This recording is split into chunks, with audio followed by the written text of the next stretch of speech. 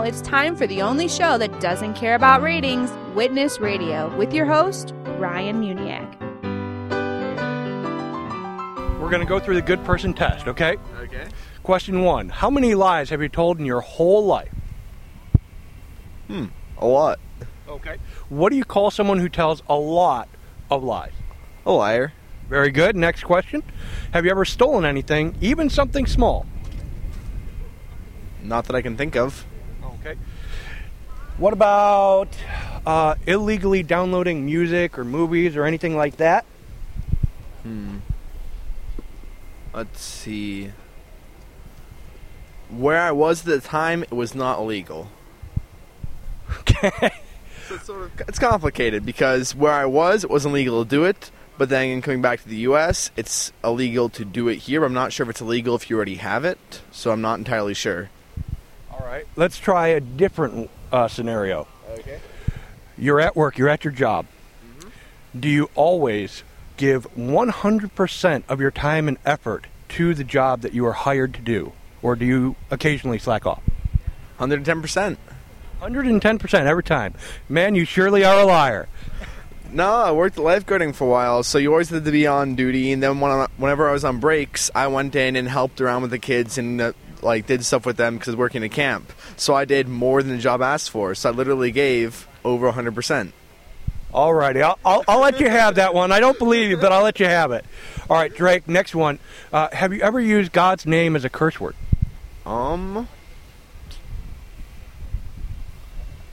Since I'm Jewish, I can say that no, I have not, since the name that you'd use in vain would be the Jewish pronunciation, and the Hebrew pronunciation, which I cannot pronounce. Okay. Excuse me. One more. This is the big one. Okay. Okay. Now, I know you're Jewish, Yeah. so you know the Ten Commandments. You know, that's kind of what I've been using here is some of the Ten Commandments. Bible says, do not commit adultery. Yes. Well, someone took that a step further and said, let's look at your thought life. Said if you look with lust, it's the same as committing adultery in your heart. Yep. Have you ever committed adultery in your heart by looking with lust? Yes, I have. Okay. So, Drake, I've gone through 4 of the Ten Commandments, and you admitted to breaking 2 of them, Yep. lying and adultery. So, And I will say, though, in that same passage in the Bible, it says, I've read parts of the Bible, not all of it, that if you know that you constantly sin or something causes you to sin, that you should, if you commit adultery with your eyes, you should gouge out your eyes, or that you should cut off your hand, or so on if it causes you to sin. And I know there are a lot of people that sin, and I've never seen somebody actually do that, so I'm not sure if it should be taken literally. well, that passage would be considered hyperbole. Yeah. You know, going to the extreme to make a point. So, but Drake, going back to you've broken 2 of God's commands. Yep. Say you were to die today, right now, and you were to stand before God on Judgment Day. Do you think you would go to heaven or to hell?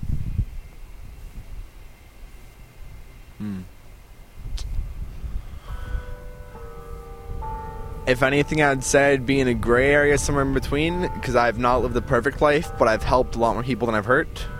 Okay, there's no such gray area in the Bible, so it's got to be heaven or hell. What do you think? I'd fall. You'd go to hell. Yep. Does that concern you? The reason that I consider I would go to hell is because I don't believe in either the Old or New Testament, and as such, then it doesn't concern me since I don't believe in it. Okay, well, if I don't believe in a truck and run out in the middle of the street, it doesn't matter if I believe in it or not, right? Yep, that is true. So, listen, you say you're Jewish. Yes. So, you got the Old Testament, the Torah. Why don't you believe in that, even though you say that you're Jewish?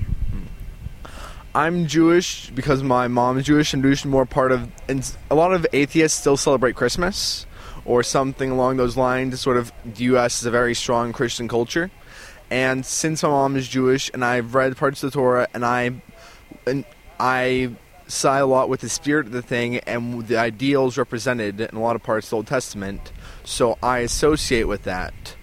So, my religious beliefs are atheist, as in I don't believe that there is a higher power, or if there is a higher power, then I don't believe that either the Old and New Testament fully capture it, just since there are hyperboles, there are things that are wrong in the Old and New Testament, and it's just to take the laws of physics. If you find an error in one of the laws of physics, there's one situation where it's not correct, then there has to be something wrong with it, the whole thing.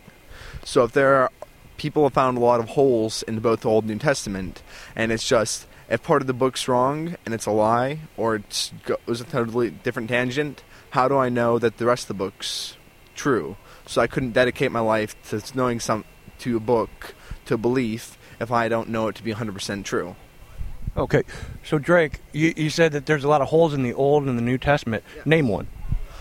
Let's see. My first one would be that at some points in the Old Testament, God could not drive them out of the valley, for they had carriages of iron. And while in other parts of the Old Testament it says that God is all-powerful. So I'm trying to remember different things. Noah's Ark is physically impossible to build based off the number of animals in it. Or also, if you do not believe in evolution, if you believe that evolution did not happen and you believe in Noah's Ark, sloths are a very interesting creature. Sloths go about 3 miles a day at most, and based off the historical context, Noah's Ark would have landed roughly in Western Asia. So how would sloths that move 3 miles a day have gotten to South America from Western Asia? Western Asia, over the few thousand years since Noah's Ark would have theoretically landed after the 40-day flood. You're listening to Witness Radio. That brings me back to what we were originally talking about, the good person test. You admitted to lying and to adultery of the heart. Yep. So you yourself, you're not perfect, right? I am not. Nowhere close. Okay. So the mistakes you've made, what does the Bible call those? Sins. Right. And the Bible says that the punishment for sin is death. And specifically, a death in a place called hell. Says all liars will have their part in the lake which burns with fire and sulfur. Says adulterers will not inherit the kingdom of God. Yep. So, Drake, I want to urge you and plead with you to think about those things. I'm sure you probably got a lot more sins in your life than just the two that we mentioned. Think about every sin that you've ever committed. Every time you've ever told a single lie. Every time you've ever looked wrongly at a woman or at a man in this day and age, and think about how the God of the Bible, the God of the Old Testament and the New Testament, He sees every wrongdoing you've ever done. Every time you've looked at a woman to lust after her, He saw that. And He says that because of your wickedness, because you have sinned against Him, you've broken His holy law, that you deserve to go to hell. And that concerns me. And I hope that it will concern you one day. But Drake, before I finish up with you, I just want to mention to you that there is a way of escape. There is a way to have your slate wiped clean. I know, to accept Jesus Christ, your Lord and Savior, and etc., etc., truly believe in God, realize that you have sinned, and repent upon it. Well, can I share with you what the Bible says? Mm-hmm. The Bible says this. Well, let me go to what Jesus said first. Jesus said you must be born again to enter the kingdom of God. When He said that, he meant that you need to be born of the Spirit. Not just born of the flesh coming out of your mother's womb, but born of the Spirit, born again. You need to have, just a total change of person. The Bible talks about when you put on Christ, you are no longer one person. You are a new creation. You're a new person in Christ. And that's an example of that could be seen in people who say that they're Christian and their life actually has changed drastically. Excuse me. But, so, to be born again, Jesus said this. Mark 1:15, he said, repent and believe the gospel.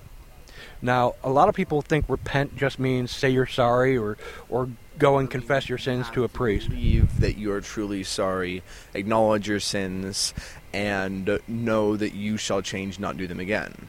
That's at least what my understanding of what repentance is. Well, repentance, in a nutshell, is doing a 180. Okay? For example, we got the TUC behind you here. Say you go into the TUC and you realize you made a mistake. You don't want to be in there. What do you have to do to repent? Leave it. Right. Turn around, walk out the door. That's repentance in a nutshell. Right now, you love your sins. You're following your own desires, your own will, your own flesh. You love your sin. And God says to repent, to turn away from your sins. Not just say you're sorry. You should be sorry. They're wrong. But not just to say you're sorry. Not just to confess to God. You should confess them. They were wrong. But he says to turn away from them. To give them up. To let them go. And to go not just, in a different direction, but in the complete opposite direction. A full 180. And when you walk away from your sin, you walk towards God. And that's where the believe in the gospel part comes in that Jesus talked about. He said believe in the gospel, and later on in the Bible it talks about what the gospel is. The gospel is this. Jesus Christ came to this earth. He was God in the flesh. He lived a perfect, sinless life. He never lied. He never looked with lust. And then he was beaten. He was punched and kicked and whipped, tortured, basically. And then he was hung on a cross. You know this story. You've heard it. He was hung on a cross by his hands and feet with nails piercing them. He died on that cross. Do you know why he died on that cross? For our sins. That's what's always said. He died on the cross for your sins. Now, let me try to explain that a little bit, okay? Jesus dying on the cross for your sins, a lot of people think, oh, that makes perfect sense. Well, a lot of times it doesn't. Let me put you in a courtroom scenario, okay? You're standing before a judge. You're guilty. The court has found you guilty, and the judge is about to pass sentence. And he says, there are two options here. One, you can pay $1 million fine. Two, I can throw you in jail and you can rot. Yeah. If you don't have $1 million to pay the fine, there's only one option, isn't there? Yeah. What's that option? To be in jail, rot. Right. Well, just before he's about to send you to jail because you can't pay your fine, someone you don't know walks into the courtroom, pays the fine on your behalf. Now, justice has been served because the fine has been paid. The penalty has been paid for your sin, for your breaking of the law. And that's what Jesus did on the cross. We deserve to die. We deserve to go to hell. But Jesus died on the cross for you and for me. And he rose again on the third day, proving that he was God, but also defeating death and hell. You see, when he said, repent and believe the gospel, that wasn't just a nice thought, or that wasn't just a good teaching from some regular man. That was craziness. Repent and believe the gospel meant a total change. Like he said, to be born again. And Drake, that's what you and everybody else needs to do if they're going to have any chance of getting out of hell. And not just a slim chance, but 100%. Once you do that, once you turn away from your sin and you put your trust in Jesus Christ and what he did on the cross, God will forgive you every sin. Go back to the sins that we were talking about. Go back to the sins that you were thinking about in your mind that nobody knows about. God knows them, and he will forgive them. if you repent, turn away from your sin, and put your trust in Him and Him alone. So actually, I have one question. I will say Jesus suffered terrible tortures, but there have been people throughout history that have suffered significantly worse. Some of them being as free of sin as humanly possible if they're innocents or children or something along those lines. Why does none of that do anything to absolve sin? If somebody makes a small sin, they tell one lie their whole life, and they are tortured next to death. But they do not repent for that lie because that lie saved somebody's life. Somebody important to them, it saved their life, and they do not feel sorry for that lie because they believed in it. It saved someone. Will they still burn in hell? People go to hell because they've broken God's law. And the Bible says that if you've broken even one law, it's the same as breaking it all.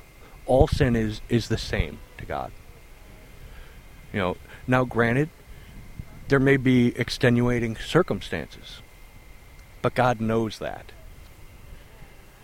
For example, if you were to steal bread to feed your family because you couldn't feed them, you couldn't afford to buy food, God made provision for that. I believe it's in the Old Testament, where He said, if you do that, I understand, but make provision for it. Pay it back. Fourfold. He's not a God that just says, all sin, I don't care what the excuse is or what the reason is for it, everybody goes to hell. But that's the difference, though, the difference between the Old Testament and the New Testament. If you actually read the Torah instead of the Old Testament, the word hell is not in it. It was later retranslated to be hell. It used to be a different word that's similar but different because there were stages and levels of when you died. Depending on how good or how bad you were, you could go to hell. You could have your soul be vanished from the earth. You could be reincarnated. You could go to paradise. There were different levels in between. And with Christianity, it's either eternal bliss or eternal damnation. If you tell, like I just said, one lie, there's nothing in the Bible. It says ignore the law of the Old Testament. That would include ignoring the pay it back fourfold. Both St. Peter and Jesus say that, which ignores a number of other laws, including, for one, kosher and all the. There's trying to remember what book it is, and the whole list of things you cannot do that are, including the wearing cloth, multiple fabrics, so on. That everybody talks about how silly it is. That stuff's all said to be pushed out the window, and instead it's replaced with a set of you either do this, and you have perfect bliss, or you mess up. And if you mess up once, you don't repent, then eternal damnation. So if you make one mistake and you don't repent for it, no matter how small it is, you're eternally damned. Or maybe you don't make one mistake, maybe you make a number. But if there's no middle ground, there's no middle line. Well, that's how holy and just God is. He said he cannot have sin before Him. You mentioned how there's a lot of other people who have suffered a worse. I'm just going to say, if He cannot have sin before Him and He is all powerful, then why doesn't He change anything? Then why doesn't He stop? I understand that some people are judged. That is the current belief, Christianity, that the hardships in life are to prepare you, to judge you, to see if you're worthy to enter the kingdom of God, to make you a stronger person. But if there's someone who's put in a battle that they cannot beat no matter what they do, if there is a child that's given a horrible, painful disease, why doesn't He stop that? Well, He did change things. That's why He sent Jesus. We were the cause of death, pain, suffering, because we've sinned. Sin brought a curse upon the whole world throughout all ages. So, I'm just going to say, taking one apple, going against the law one time is enough to bring about all sin. It wasn't the taking of an apple that was the sin. It was going against God's word. It was disobeying God's command. Just like how God has said, do not lie and do not commit adultery, you've broken those. So you're guilty. Yes. You know? And going through the rest of the commandments, I'm guilty. We're all guilty. That's the thing. We're all guilty before God. Nobody is perfect except one, and that's Jesus. Yes, I understand. And what he did for us, in spite of the fact that we're wretched people, we're sinful people, we've all broken his law, in spite of that, he died for us. He took your place and my place on the cross. And he says, all you got to do, repent, believe in the gospel, and you'll be saved. No works, no praying 50 times a day, no making sure you reach out to 100 people for my name or anything like that. He says, repent, turn from your sin, put your trust in me, in Jesus Christ. You'll be saved. That's it. I'm just asking if breaking any of God's words, his will, is equally bad, then it's still... I understand the theory behind it, the symbolism, the meaning, but going against his word once and taking the apple, was that really enough to not just send us eternal, take away eternal life, give us pain, give us suffering, give us disease, but set us in situations where it's so much easier to sin, where people sin even to survive? Okay. Do you know what you're doing right now? Questioning God? Well, yes, but more specifically, you're putting yourself above God. You're putting yourself in the judge's chair and putting him in your spot as the criminal. That's what you're doing, and that's called idolatry. That's breaking the second commandment. I will say, I do not wish to place myself above him because I'm not sure I would have done any better than him. I just want to ask him why he did it. If he has some reason that he would do something like that, or a reason behind all the stuff going on in the world. I don't think I could run it better. I'm not sure anybody can run it better. I'm not sure if it's even being run, since I'm not sure if there's a God. But if there is one, I just want to ask him, why is all of it like it is? To glorify him. So you're saying it's purely narcissism? Again, idolatry. You're putting yourself above God. You said to glorify him, so you're saying he's doing it all for his own glory. Everything. It is so that we would glorify him and praise him forever because of his mercy and his justice and his greatness. You see... So if you want someone to love you, I know you're going to say I'm committing idolatry again. I'm just going to try to see this on human terms since I can't understand God's will. So would you have someone you know lock them up, put them in prison, beat them, hurt them, and then you come in and save them? You give them food when you're starving and so on, so that they will praise you and love you, when you're the person that had them get hurt in the first place. That doesn't make sense to me. And it won't, and your analogy is flawed, but I don't have time to go into all of the reasons why it's flawed, but it is flawed. There's missing information in that. Oh yeah, I understand it's not complete, it's just... But listen, the point is this, okay? Get rid of all the arguments, all the debates, all the people who claim to be Christian that make God look bad. Okay, get rid of all of that. The end result, the end matter is you and God. Nobody else matters come Judgment Day. It's going to be you versus God. whether you believe in him or not. And if you have any sin in your life, if you've committed even one, you will be consumed by the fire. Yes. But God loved you enough to make a way for you to be clean, to be sin-free, so that you could go to heaven, so that you could escape the flames. There's no more loving act in all the world than someone who is willing to give up their life for another. And Jesus did that for you.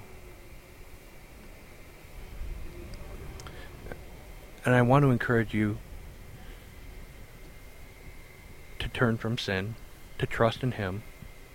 But I want to encourage you to humble yourself. Stop putting yourself above God. Humble yourself. Bow your knee to Jesus Christ. Because the Bible says this: if you don't bow your knee now here on earth, you will bow your knee on Judgment Day before he casts you into hell. And that's terrible news. And I hate that I have to share it with you, Drake. I understand. But it's very important that you know that. The thing is, just as it is, I can't accept him because of the flaws in the New Testament, because how he's not yet done that which the Messiah in the Old Testament was said to do in a number of ways, because from what I've seen, I can't see a world where there is some peaceful, loving, omnipotent, omnipresent deity above us. Just from my life and the good people that I've seen hurt, I can't bring myself to believe it yet. For the things that I've done that I'm against, I've personally repented and I've changed, not because of God, but because of me and the people I care about. And for the rest of my actions, I will stand by them, because I'm not necessarily proud of what I've done, but I do not regret it for most of the things I've done. And unless something changes, that's how I'm going to keep living my life. You're listening to Witness Radio. Random question about Christianity that I've not had a chance to ask somebody yet. New Testament, Jesus, St. Peter both say ignore the laws of the Old Testament, including kosher.